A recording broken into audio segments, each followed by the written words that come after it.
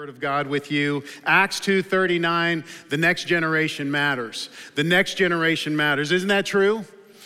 The next generation matters. I'm loving it this morning that I'm seeing like teenagers in here, young people, maybe some elementary students, things like that. It is my people because that is the thing. That's where I am mentally in my life. I love to try to stay relevant, to try to be in that world, but my body does not keep up with my mind in those areas. But we're talking about the next generation today, and we're going to talk about a battle.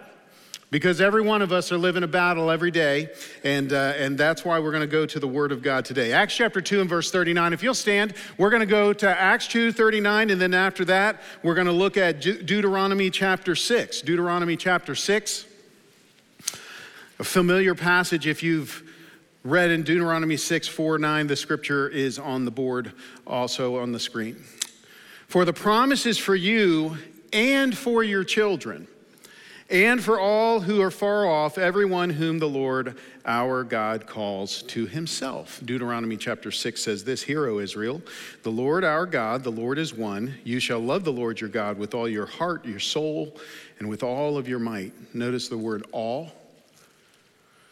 And these words that I command you today shall be on your heart. You shall teach them diligently to your children, shall talk of them when you sit in your house and when you walk by the way and when you lie down and when you rise. You shall bind them as a sign on your hand, and they shall be as frontlets between your eyes. You shall write them on the doorposts of your house and on your gates. In other words, the word is to be everywhere. This is God's word. Thank you. You may be seated. For the past few weeks, we've been doing a deep dive into the early church and how that translates into our church today. We've been challenged both corporately and individually as to how we live out the mission of the gospel for salvation and discipleship. And this is a burden of the church today for us to understand, because I kind of want you to set aside the idea that like a head of school is up here, or maybe an older pastor. I want to come to you as a brother in Christ that has, by God's grace, with my wife, raised 3 kids that are now out of the home. And I want to be a coach in your corner. Give you some things, tell you the ugly of my world, the things I did wrong. Because when I look back and evaluate my parenting, it was actually ugly more than pretty. I don't, nobody else is like that, right? You get it right. So you're like, I can check out because I do this right. You know, it's interesting because we're going to explore how we are called as the Church of Jesus Christ to pass the message, the promise of God to the next generation. And I think this is the biggest thing that we need to talk about when it comes to discipling the next generation. We do not need a lot of Christians that their faith is an inch deep. We need Christians in our world today who have depth.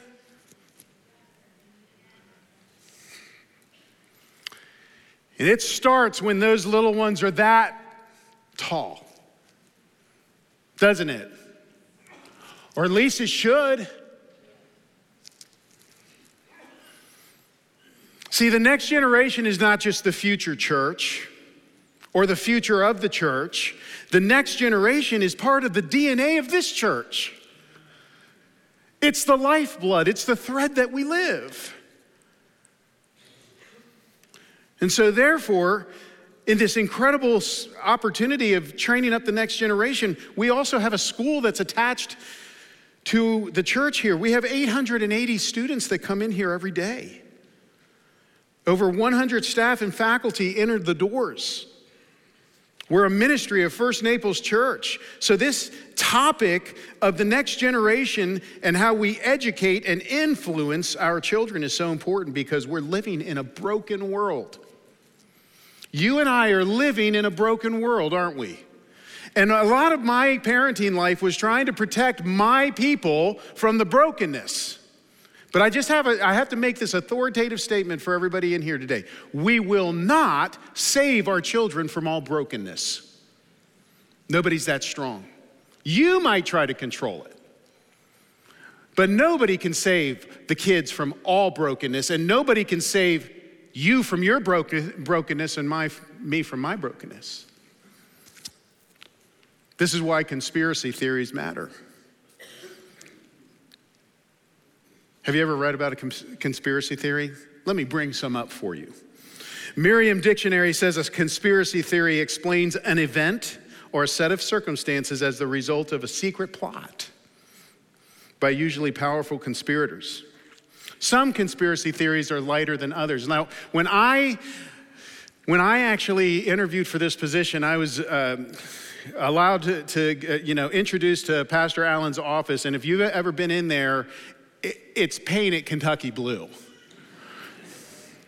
There was no doubt that he was a fan of the Kentucky team, right, of Kentucky. And I began to come to messages here and sit where you are every Sunday, and I would look at the blue lights, and I was like, the blue lights are because he's a Kentucky fan. And so I asked the guys in AVL today if we could change them a little bit just to see what happened, because when I actually started asking about the conspiracy theory, I was like, well, maybe we should just turn it to a different color. But they said the reason it's blue is so that on the internet, when they're streaming, it might, I might look too pink right now. But this is the deepest red they got, and so roll Tide.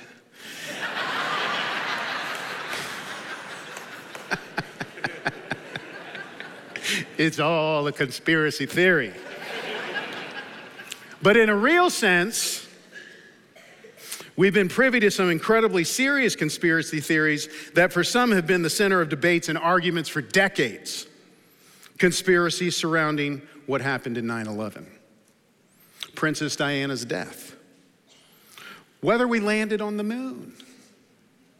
JFK's assassination. COVID vaccinations.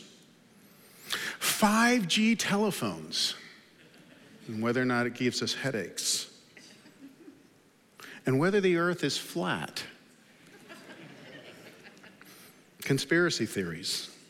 No matter what side you fall on concerning the above topics, please do not approach me after the service to talk about it. I'm conceding to you right now and saying, you're right. You're right, because I don't want to talk about it. That way we'll save some time. But imagine with me the greatest conspiracy theory of all time. A creator with knowledge that the world would be broken, an all-powerful authority that did not want his creation to be happy, a brutish thug who really did not want humanity to thrive, be ignorant of all they could enjoy, to not be able to really tap into their human potential, all the tearing down of God's goodness, all the enjoyment of a perfect place, all the amenities of the ultimate provider, all culminated in the all-time greatest conspiracy theory. You ready for this? Did God actually say? That's what Satan said to Eve. Did God really say? Did God really mean that if you partook of the fruit that you actually... See, God's just trying to hide from you. He doesn't want you to be ultimate power. He doesn't want you to know God's the enemy. God's unfair. And now that humanity decided, that's us. That's all of us. Now that humanity decided to accept that God was trying to dupe them, not giving them everything we deserve, literally all of hell broke loose. Satan, and the one that said, I will be like God, has convinced us all to do the same. And the damage has been done. From that moment in the garden until now, the world around us has fallen into the depths of brokenness from the secret plot of a powerful conspirator, and his name is the accuser, the devil. We're all broken, but we live in a broken world, and our kids are part of this world. And Satan is alive and well, folks. Do you know that the average age of exposure to pornography for a young man today is at the age of 8?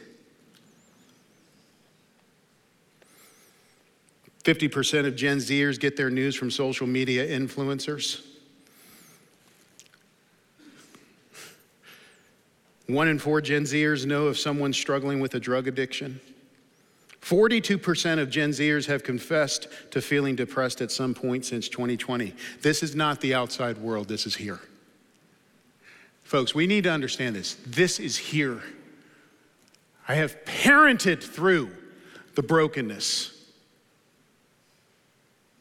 Because I'm broken. I put up all the controls. And young people are searching and wondering what and who is the answer to this moment in time. And we must be resolved as the Church of Jesus Christ to say there is only one answer. It is only from Jesus. Only from Jesus. And I just found myself when I was parenting trying to give them everything that I thought they needed. Oh, but they need to have this experience and they need to do. Our 3 kids need Jesus right now where they are.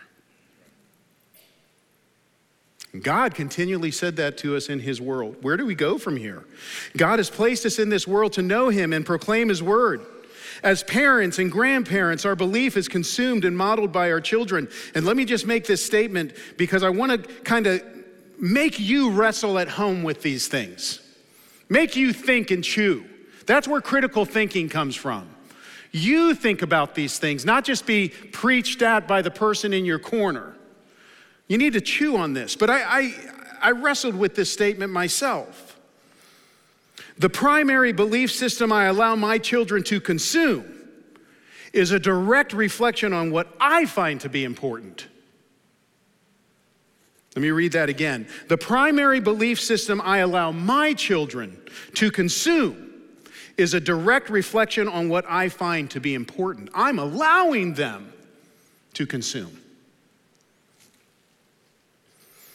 Therefore, my thoughts better align with God's thoughts and my life with his will.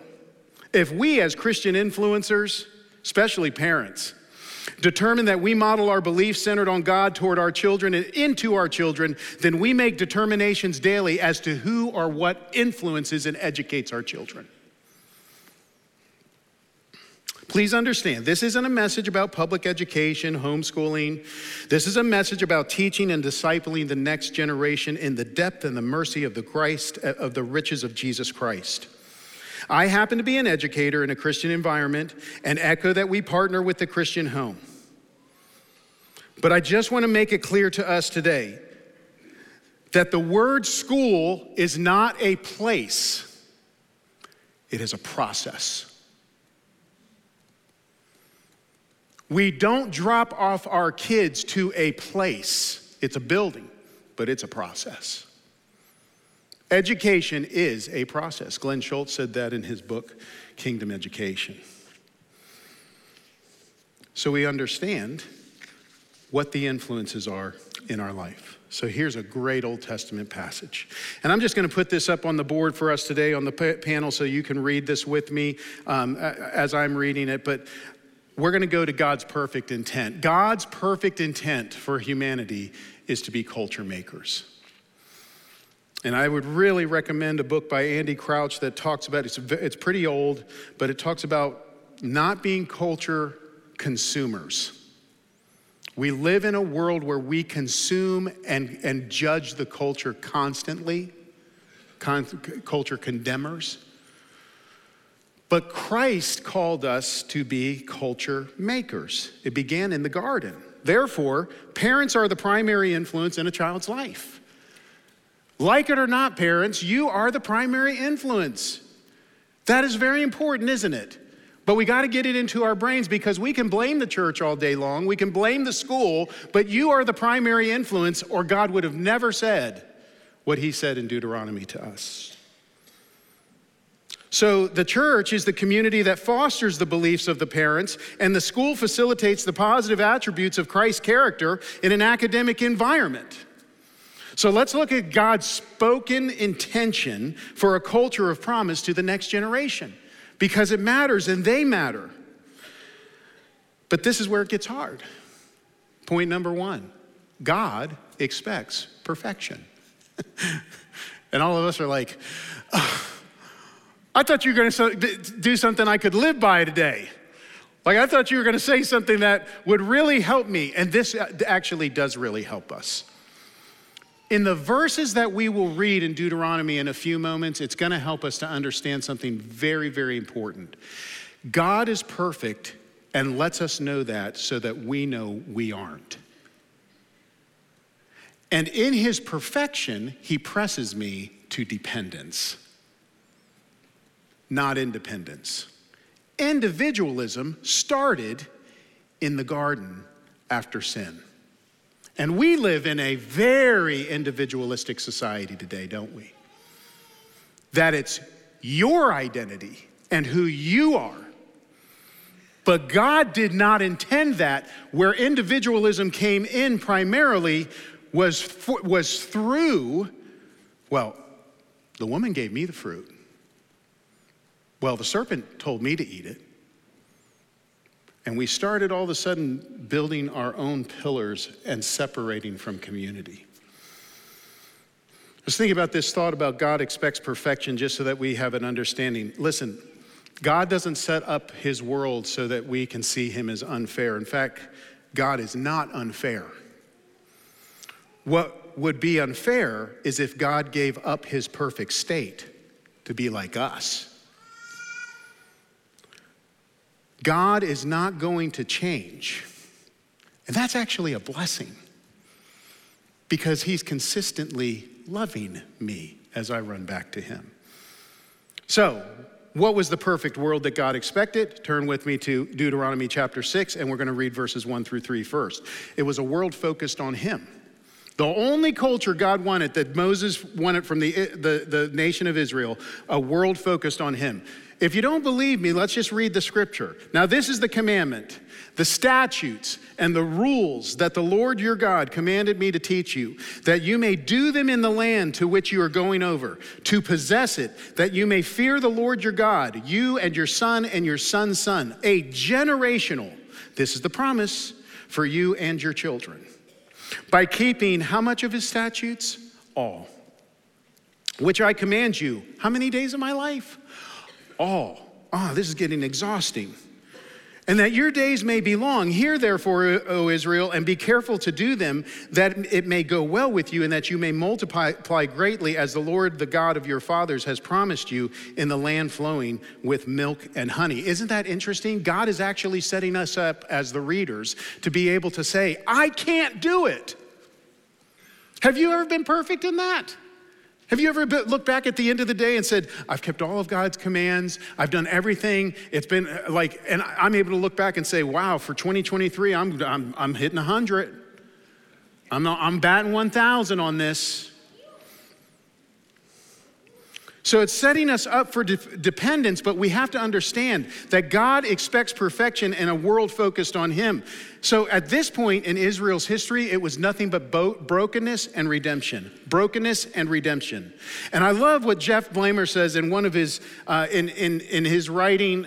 It's actually a dissertation about the nation of Israel.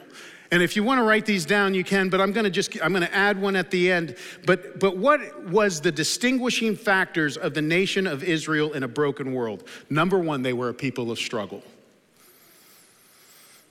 It's interesting because Israel would struggle as a people, not individuals. And by the way, do you agree that they're a nation of struggle today?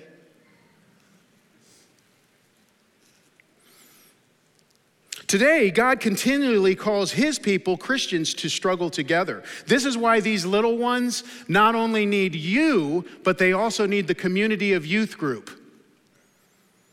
They need the community of small groups, just like you do. Because the struggle to live for Christ is certainly real, correct? And so when we have this incredible moment, it's a people of struggle, but it's a people of community. God always calls a people for his name to produce a people, not a group of individuals. We talked about that already. I find this interesting too. He calls it a people of obedience. God says, I want you to do all of the commands. And so I just want to encourage you as the people of Christ today that we understand this.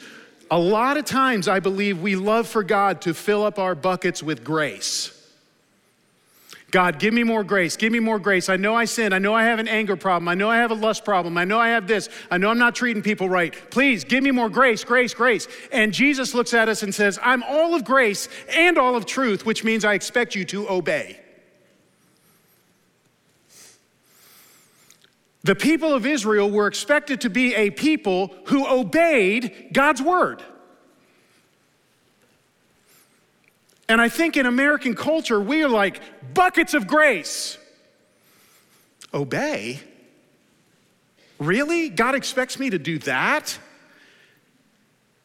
Yes. That's why Jesus was full of grace and truth. Because the truth was something that actually could set us free. And therefore, Jesus says to his disciples, if you love me, keep my commandments. Obey. It's interesting, isn't it? Because obedience is very key to the people and community. A people that set up memorials. Man, you can come to our house. There's verses in the house where I grew up. My mom and dad put up verses. There was memorials to remember who and what God has done, the works of God. A people of the Shema. Hear, O Israel, the Lord your God is one Lord. Man, does our generation need to hear this? There's 1,000 voices, but there's one God. There's 1,000 voices, but there is one God. And he cares about you more than any of those influencers or those voices that you have. A people of the rabbinic model. When a Jewish young person came into their family, that Jewish young person was sent to the synagogue. They were sent all over the place in the Jewish world, and they only learned the Jewish way of life because the parents wanted them to be a Jew.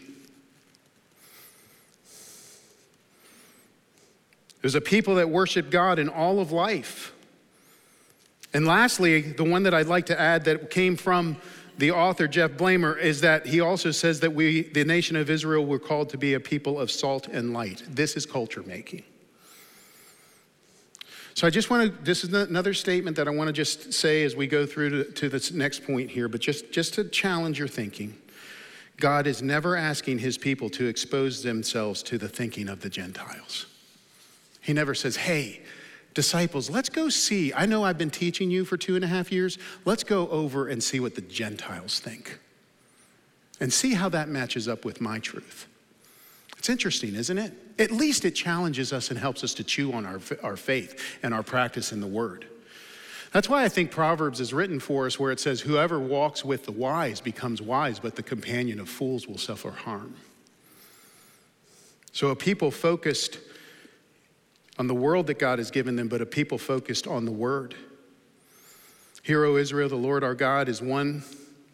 You shall love the Lord your God, notice it again, with all your heart. Man, that's almost impossible for me as a broken individual. With all your soul and with all your might. Boy, I tell you, Jesus nailed me on this when I continually, I know how to love me really well. Once again, I'm just preaching at myself.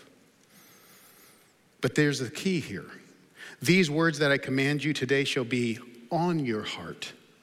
Like they're part of your DNA. You shall teach them diligently. You hear that? Man, I hope that youth group addresses this subject. No. You address the subject. Grandpa and grandma, Meemaw, whatever you want to be called, you address the subject. You're actually supposed to be culture redeemers. Chuck Colson sat right here. Many people have told me that. Chuck Colson was like, I need to see how I can redeem the culture around me. And you know what? Some of you, God has placed the children in your life so that you could be culture redeemers. You're redeeming the culture right there. He said, I want my word everywhere. You mean like When we're watching that Netflix, yeah. And you're binging, yeah. And they're gaming in their room privately, yeah. And they're watching YouTube videos while you're trying to talk to them, yeah. And you're hoping to have a conversation, but it's that time of the day where they're like, yeah. The influence of God's word. If we believe in Jesus Christ and God's authority alone, the only thing that matters is his word and truth. That's what he said. That's exactly what he said. I want you to love me with everything, all your heart, soul, mind, and strength. Everything. You're like, well, Ryan, it's setting up for me to fail. That's why we need him. He's setting us up for dependence on him, not failure. So this is why really when you see just like the influences of life, you see that the home is the place where our children learn the most. You see church is the place that facilitates what you're teaching, and school is all the way down the line. We're a supplement of the church to support hopefully what you're teaching in the home. It's not easy. Think about what Paul said later on. All scripture is given by inspiration of God. And I don't believe that really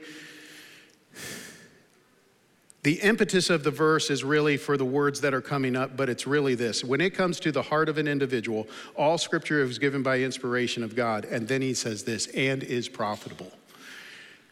I will not read God's word if I don't think it benefits me. If you don't spend time with God, because all scripture is given by the inspiration of God and it is profitable for something.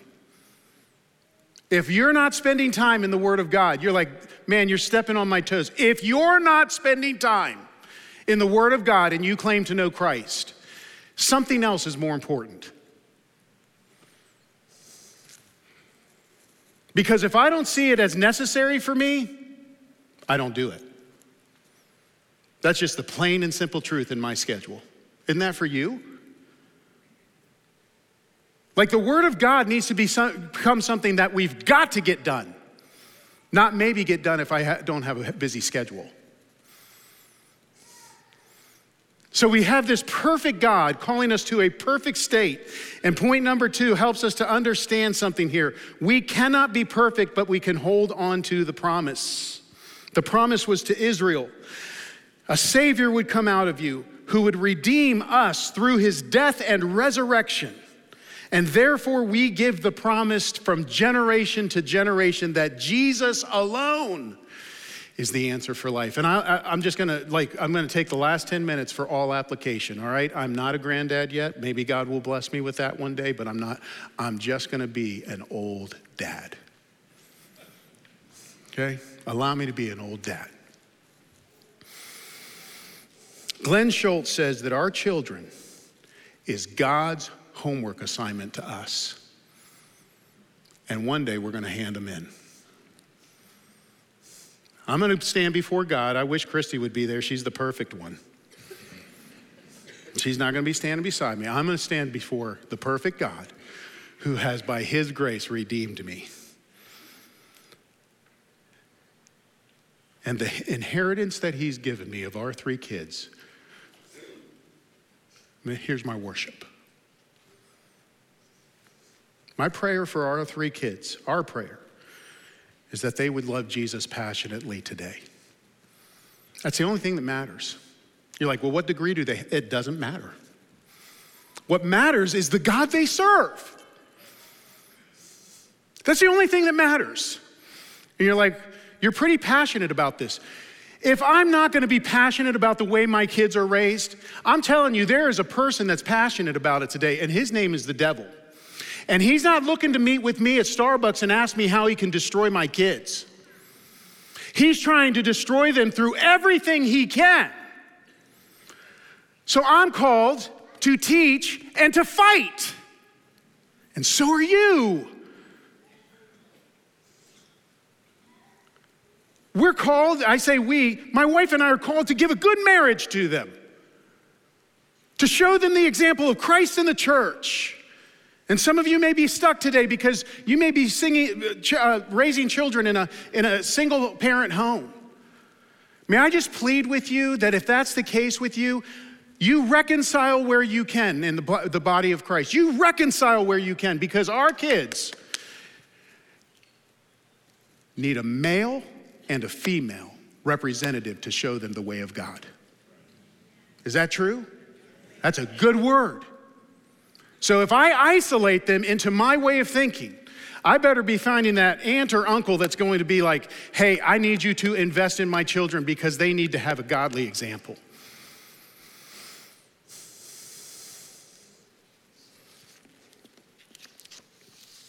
Here's the pictures of our kids. All the pictures that are coming up in a moment are from pictures that our comms have taken and from the Christian school. They're all kids that come into this world here. Some of your parents are like, if I see you raise your phone to take a picture, be like, oh, my kid was in the sermon today.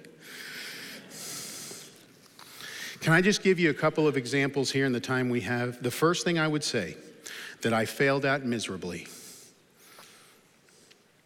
is I would pray. I remember walking the hallways of our home when we got back from dropping off our kids from college. Some of you know that feeling, don't you? Seeing some of the stuff they left behind, standing in their doorway and praying for them. And by the way, I would pray for their spouse. Not because of how much trouble my kids will bring to them. But if they know Jesus, they're fighting the same world my kids are. Your parents, folks, younger parents here, your parents are the greatest prayers. 8:30 service this morning, those are the people that pray. Folks that are going into a different section of life, we need to be people that pray. Not try to control. I know it, mom and dad. There's mom and dads in here. You love to control them. You can't. You'll never save them from brokenness. You'll never save them. Pray. Number 2, pursue. You'll have to write them if you want them, okay? I'm not putting it up on a slide. I find out later on in life that we think that our kids don't want us to bother them anymore, so we don't reach out to them. I'm gonna wait until they text me. Don't they realize how much I've done? You keep pursuing. You keep pursuing. They do realize how much you've done. Boy, I wish I would not have just sent my dad to voicemail. There'll be a time when your kids realize it.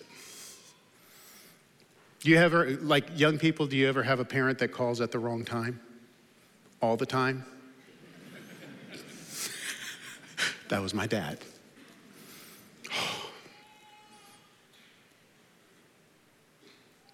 Get where I'm coming from? Pursue. Got a text message this morning for 16 people in the Dupeè family. When my dad passed away, my mom sends a verse to the whole family every day. Doesn't matter if they believe it or not. Well, they're not going to read. It doesn't matter if they don't read it. Pursue. It's God's word. Promote. The teaching of God's word gives security. Let your children know this. Parents, take your kids deeper. Ask them what Christology means. All scripture is given by inspiration of God and is profitable for doctrine. What is theology? Your kids know everything about everything that they can Google. We need to go deeper. We need to be promoters of the word. We need to understand the depths of the riches of Christ. Promote God's word. Practice. This is the biggest lesson that I learned because I'm thankful my kids told me, why do you call me now in the good, the bad, and the ugly? Because I want to hear the ugly. It's because when I was younger and I disciplined wrongly or said things that were stupid, which nobody else does, I asked their forgiveness. When I walked out of that room, the Spirit was like, Dupeè, you are a dog. That's the way the Spirit speaks to me. And I'd take about 5 minutes to let them think about what I just told them, and I'd go back in and I'd say, I'm your brother in Christ. I got to ask your forgiveness. but you needed to hear the message. It just came from just a broken person. Some of us in this room, you need to text somebody right now and say, I need your forgiveness. It didn't come out right. Last thing that I'll say is this: prepare. Prepare. Pray, pursue, promote, practice, and prepare. I don't have food for this morning. If I did, it would be Little Debbie. I would love an oatmeal cream pie if I had one, but if you have one, don't bring it to me.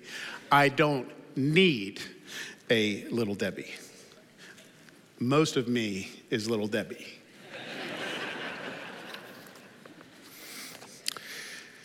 My dad's been passed away for about 7 years.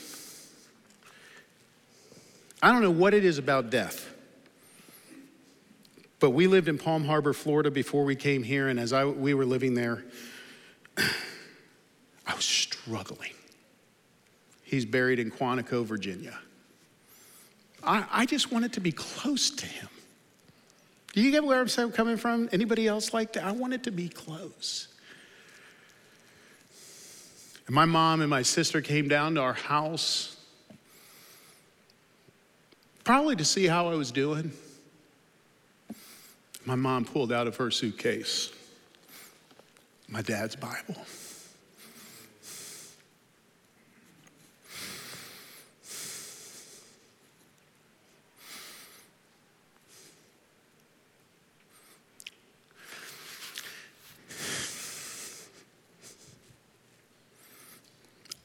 I had a full drawer of his watches, tie pins, his baseball glove. Nothing compares to this. I went page by page and saw his writing, cried over this thing again. Let me tell you something. It's okay if you take notes in a digital world. But I'm going to ask you a question.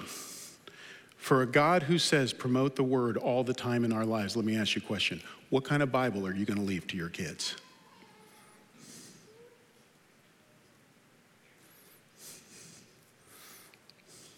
What kind of Bible are you going to leave to your kids? When my dad got saved in 1983, I never saw anybody read the Bible avidly as him. He left 4 Bibles that are just wrecked with notes. This is the legacy that matters to me.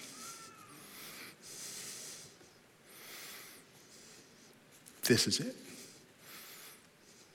And if you and I believe that the next generation matters, you can put your money in all things all day. Education, sports, you can put it in everything you want. But if we don't leave what matters to God, to our children, I'm just going to echo what Solomon said. Empty. Empty.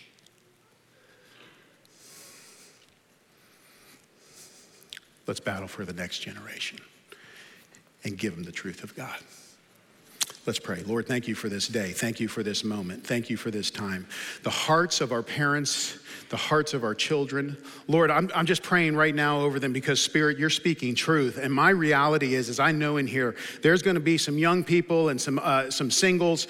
They're struggling with some sexual addictions, things that they don't even want to mention to people.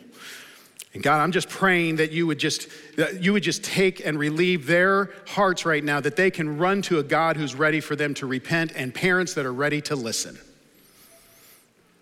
I pray for my brothers and sisters who are parenting and grandparenting in here today, mentoring if they're single, parents that have been through terrible separations or divorces. Lord, I'm praying for all of them today that they would see that this moment is a time when our kids absolutely need Jesus more than anything else. Lord, accept our repentance and the cries of our heart to see our kids love you passionately.